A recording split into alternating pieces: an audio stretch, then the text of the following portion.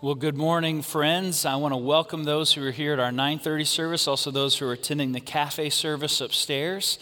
If we have not met, my name is David. I serve as the senior pastor here, and if you are a first-time guest with us, welcome. Glad that you're here. Hope worship blesses you today. This is the third message of this series, Rooted. We're looking at where we are rooted as a family of faith. Looking at the 18th century movement that gave rise to Methodism. And we are doing this specifically at a time when we know delegates are preparing to gather from around the world for what we call General Conference, the main legislative body of the United Methodist Church. It's happening again at the end of the month. I've done 3 town hall events thus far. For anyone who wants to be more well-informed about the work of General Conference or to ask any questions that you may have, the last one is today at 3 p.m. in the chapel, and so if you're interested in coming to that, I want you to be aware of that. 3 p.m. chapel space. Would love to see you there. Again, we've looked at the aspects of the movement led by John Wesley that gave birth to the Methodist movement.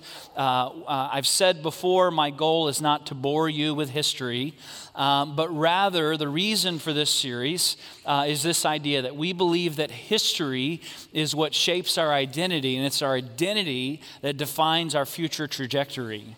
And so in understanding better the history of our heritage, we hope to sharpen our understanding of what is distinctive about our life together, what our identity is, and with the understanding that an increased understanding of identity helps us better know what our future trajectory needs to be.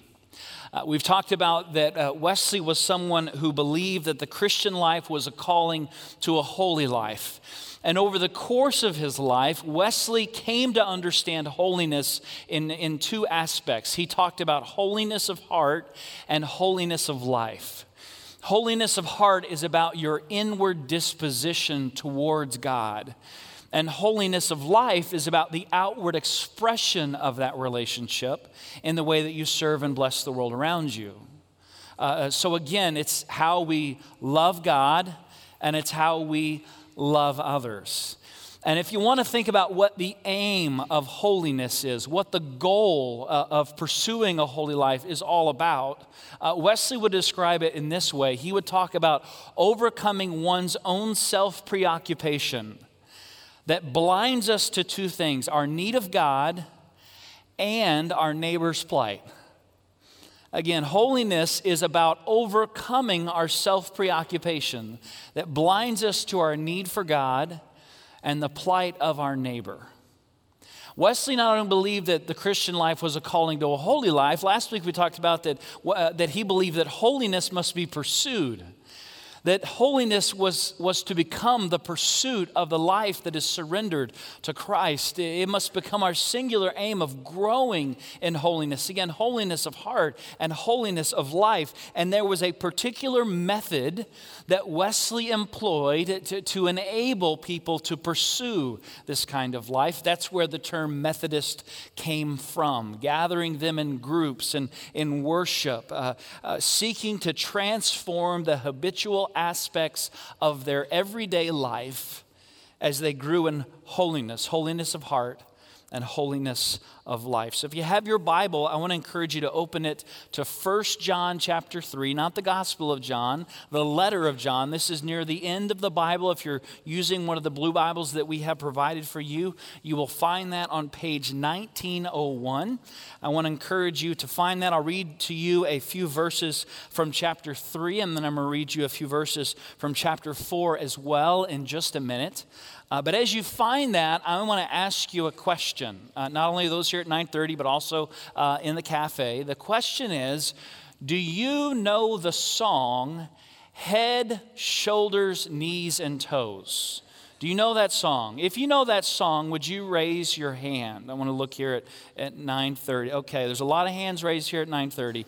I don't believe you, okay? So here's what I want everyone to do. This includes those at the cafe. I want you to stand up, okay? Stand up, because I thought to myself, I could look foolish, but why not all of us together look foolish together? So everyone standing, all right? Okay, we're going to sing head, shoulders, knees, and toes together. And since we're not toddlers anymore, we're just going to point at our knees and our toes, okay? All right? Here we go. Head, shoulders, knees, and toes, knees and toes. Head, shoulders, knees, and toes, knees and toes. You probably forgot this part. Eyes and ears and mouth and nose. Head, shoulders, knees and toes, knees and toes. Good, give yourselves a hand. Yes, but don't sit down. Don't sit down. Stand up, because there's a reason that we did that. And the reason that we did that is I want to give you new words to the song. Okay, so these are the words that we're going to sing now.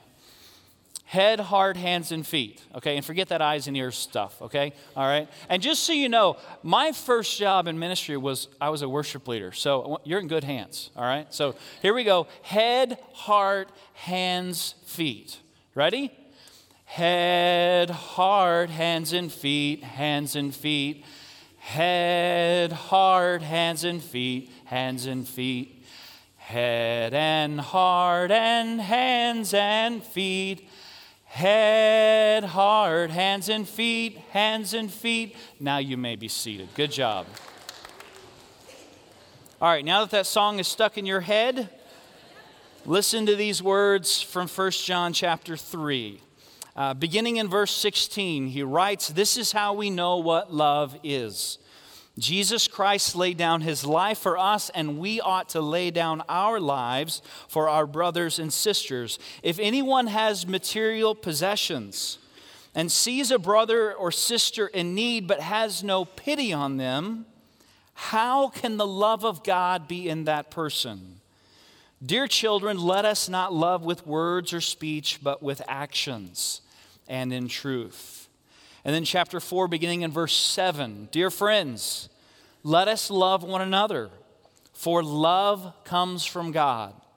Everyone who loves has been born of God and knows God. Whoever does not love does not know God, because God is love. This is how God showed his love among us. He sent his one and only Son into the world that we might live through him. This is love, not that we loved God, but he loved us and sent his Son as an atoning sacrifice for our sins. Dear friends, since God so loved us, we also ought to love one another. No one has ever seen God. But if we love one another, God lives in us, and his love is made complete in us." John Wesley was a man of many skills, but he was also a brilliant man. For boarding school, he attended the prestigious Charterhouse School in London, ended up at King's College at Oxford. And after finishing there, he was elected as a fellow at Lincoln College. That's a professor in today's terms. And he was given that task at the age of 21. It was around that same time that his brother Charles ended up at Oxford. And soon after, John and Charles, along with a few other friends, started a group. They met together 3 or 4 times a day, and the purpose of the group, what their focus was they read together the Christian classics. The writings of the early church fathers, beginning in the 2nd century, they read those and they discussed them together, again, meeting 3 or 4 times a week. Their peers mocked them for this. They thought they were a little over the top in their religious conviction. They referred to them as enthusiasts. They called them Bible thumpers. And it was their peers that gave them the name the Holy Club, again, as a way of mocking them. And to be honest, if any one of us would have been among their peers, we probably would have made fun of them as well. The word nerd, I'm not sure that was used at the time, but we would have used that in response to them. I mean, none of us would have been really stimulated by the overly academic and intellectual conversations that they engaged in on a regular basis, again, 3 to 4 times a week. But this group of men, the focus of their group changed when one of their members named William Morgan invited everyone else in the group to join him in something that he had been doing every week for quite some time. He invited them to visit the Castle Prison with him and to minister to the inmates there. Now, here's what's worth noting. John Wesley was initially skeptical about this invitation because at that time, Wesley thought that was really outside the focus of what this group was really all about. He was more interested in getting together, reading some writings from the early church fathers and discussing them. He wasn't quite sure visiting the prison had anything to do with that. In other words, Wesley's obsession with holiness of heart in his early years blinded him to this understanding of holiness of life. But he said yes. And he went with William and others to the Castle prison, and it was that day that Wesley experienced what we casually sometimes refer to as a change of heart. And he made a commitment to William that day. He told him that every week he would be joining him to come back and to visit the prison. Now, if you visit Oxford today, you can go see the Castle prison. But it's not a prison anymore. It's been renovated into a luxury hotel that you can stay in and leave whenever you want. Over the course of time, by Morgan's invitation, Wesley and the others became engaged in many other acts of service and charity to others. They became involved in visiting the elderly, returning to the prison, and it was their engagement with the poor, the imprisoned, and the elderly that became a regular part of their activities that they shared together. Here again, what 1 John says, if anyone has material possessions and sees a brother and sister in need and has no pity on them, how can the love of God be in that person? No one has ever seen God, but if we love one another, God lives in us, and his love is made complete in us. Again, Wesley was a brilliant man. He was a scholar. He became a professor at the age of 21. These are words that he had read before. He knew them well. But it was his response to this invitation, it was his personal engagement with the poor that changed Wesley's understanding of the Christian life. And as a result of his personal change, that change dramatically impacted the direction of what Methodism would one day become.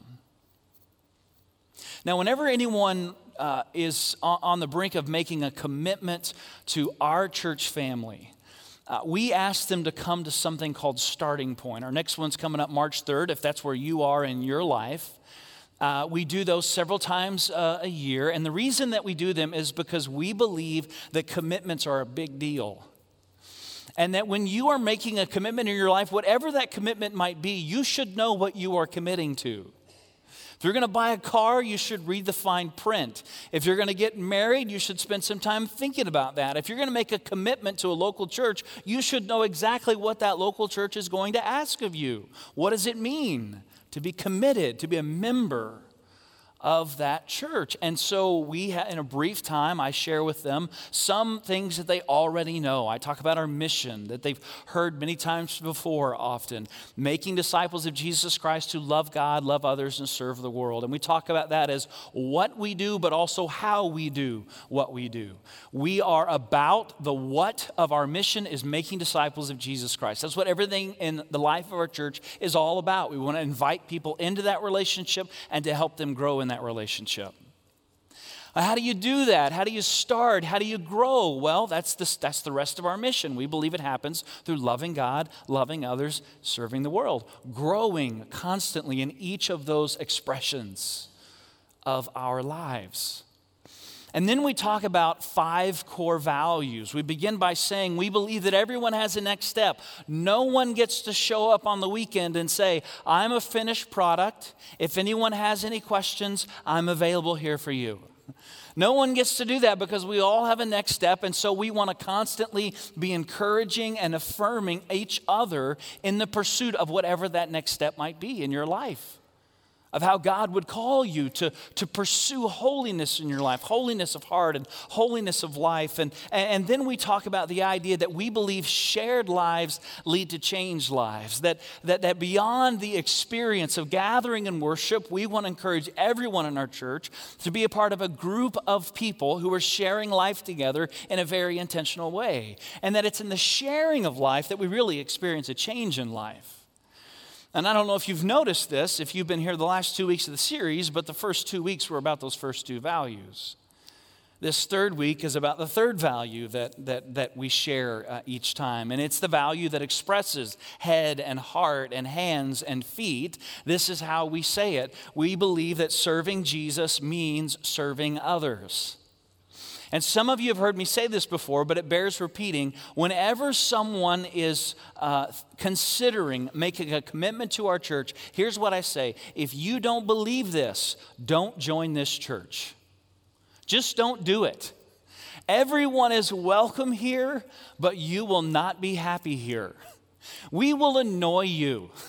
Because we will talk about this over and over again, because this is so much a part of the DNA, the life of this church. We believe that serving Jesus means serving others. So if that's not you, if that's not your heart, if that's not how you see the life of faith, we love you, God bless you, but you won't be happy here.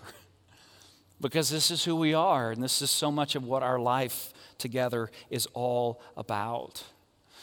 And this idea is what came to define so much of Wesley's life, what his life was about. Wesley, throughout his life, continued to engage in prison ministry and visiting those incarcerated and working for reform in the prison system there in England.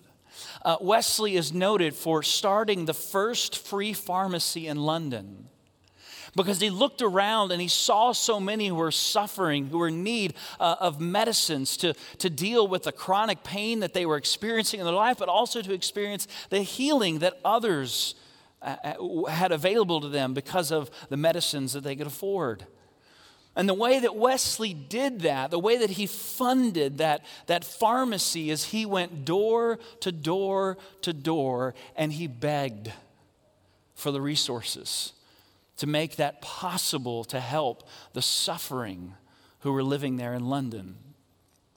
Wesley would eventually join his friend George Whitefield in leaving the comfort of the pulpit in the Anglican church to go out in the fields and preach, which to us doesn't sound that crazy, but in the 18th century was insane. Wesley said after the first time he did it, he said, I thought, I couldn't help but think that what I was about to do was a sin, to leave the sacred space of the Anglican church to go out in the fields. But out there he met people he'd never met before. So many who didn't feel welcome in the Church of England at the time. Under his ministry, alcoholics and gamblers experienced a transformation in their life. A transformation that actually led to additional problems that we'll look at next week. But Wesley's life was marked by this idea of holiness of heart, of holiness of life. He became obsessed with reaching out and doing whatever he could to help with the suffering that he saw all around him throughout his life. And part of what's notable about that is the way in which Wesley's life inspired the lives of others to follow his example. One of those was a man named William Booth, who in the 19th century, mid-19th century, he began working in his early years as a pawnbroker. And that's exactly what you would think it was. He ran a pawn shop. And as is often the case in our time, it was also the case in that time, that trade was one that often took advantage of the poor and the suffering who found themselves desperate for the resources to make it through the next day, the next week, the next month. But then Booth became a Christian through the work of the Methodists, and eventually he became a Methodist preacher, leaving the old trade behind. He did that work for over a decade until he felt God calling him to do something different. He started an organization, and the name that he came up with for this organization was the Salvation Army. And the focus from the very beginning, the focus that Booth brought to that organization was he wanted to reach and bless the same people who he had taken advantage of in the early years of his life. In 1759, William Wilberforce was born. In 1784, he became a member of Parliament at the age of 25, and a year later, in 1775, he became a Christian through the movement of Methodism. 2 years later, in 1877, he took up one of the causes that Methodists had been working for already for many years, the cause of the abolishing the slave trade in England. On February 24th, 1791, just 6 days before he died at the age of 87, John Wesley wrote the final letter of his life. And that final letter was a letter to William Wilberforce. Here's what he said. Unless the divine power has raised you up to be as Athanasius contra mundum. Again, he was a nerd. That means Athanasius arrayed against the world. I see not how you can go through your glorious enterprise in opposing that execrable villainy which is the scandal of religion, of England, and of human nature. Unless God has raised you up for this very thing, you will be worn out by the opposition of men and devils. But if God before you, who can be against you? Are all of them together stronger than God? Oh, be not weary in well-doing. Go on in the name of God and in the power of his might, till even American slavery, the vilest that ever saw the sun, shall vanish away before it. Reading this morning a tract wrote by a poor African, I was particularly struck by that circumstance that a man who has a black skin being wronged or outraged by a white man can have no redress. It being a law in our colonies that the oath of a black against a white goes for nothing. What villainy is this?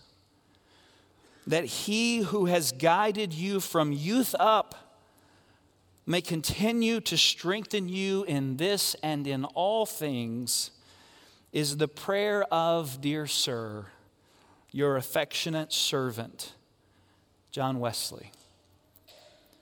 The words of Wesley would prove to be prophetic. In the years to come, the opposition to Wilberforce in this cause would only continue to grow. At that time, Wilberforce had been working for 5 years towards this goal of ending the slave trade.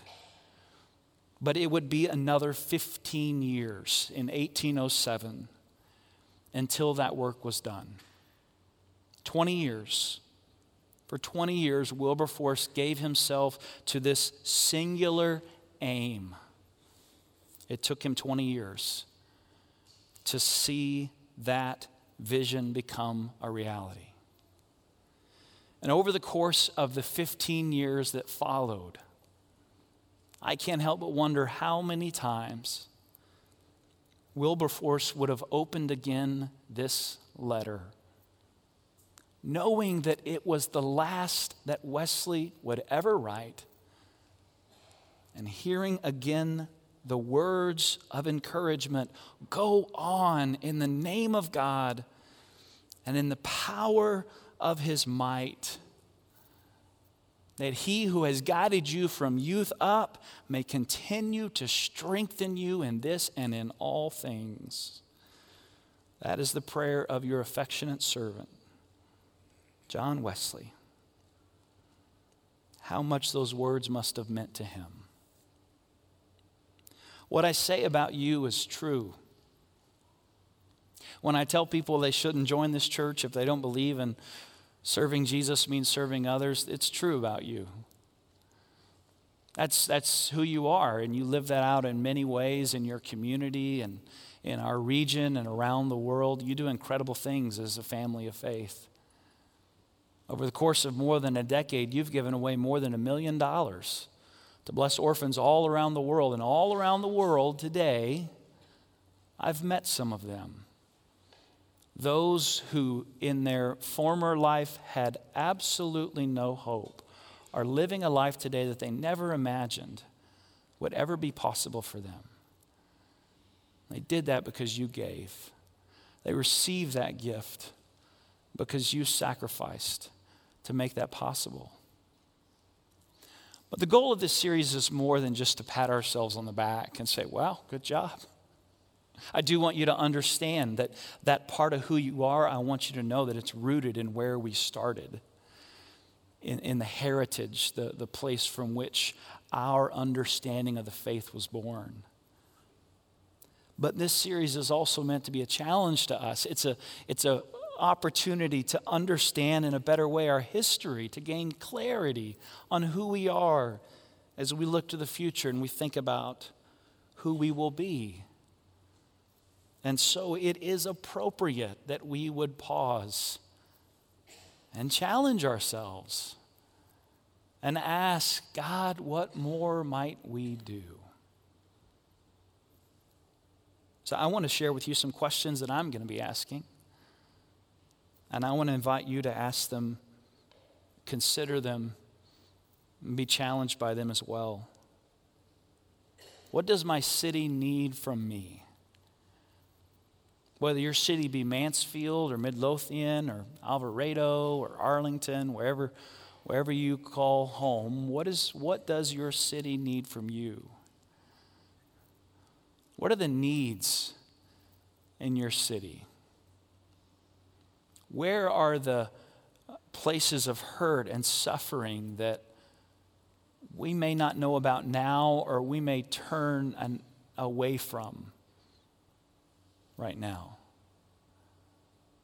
What are the needs in our city, in your city? What do they need from the church? What do they need from us in our life together? What does your neighborhood need? As someone who has said yes to Jesus, if that's your life, if you've surrendered your life to Him, what do your neighbors need from you?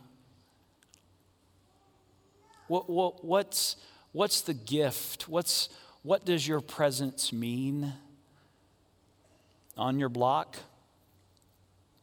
in your neighborhood? What does your neighborhood need from the church? What does your family need?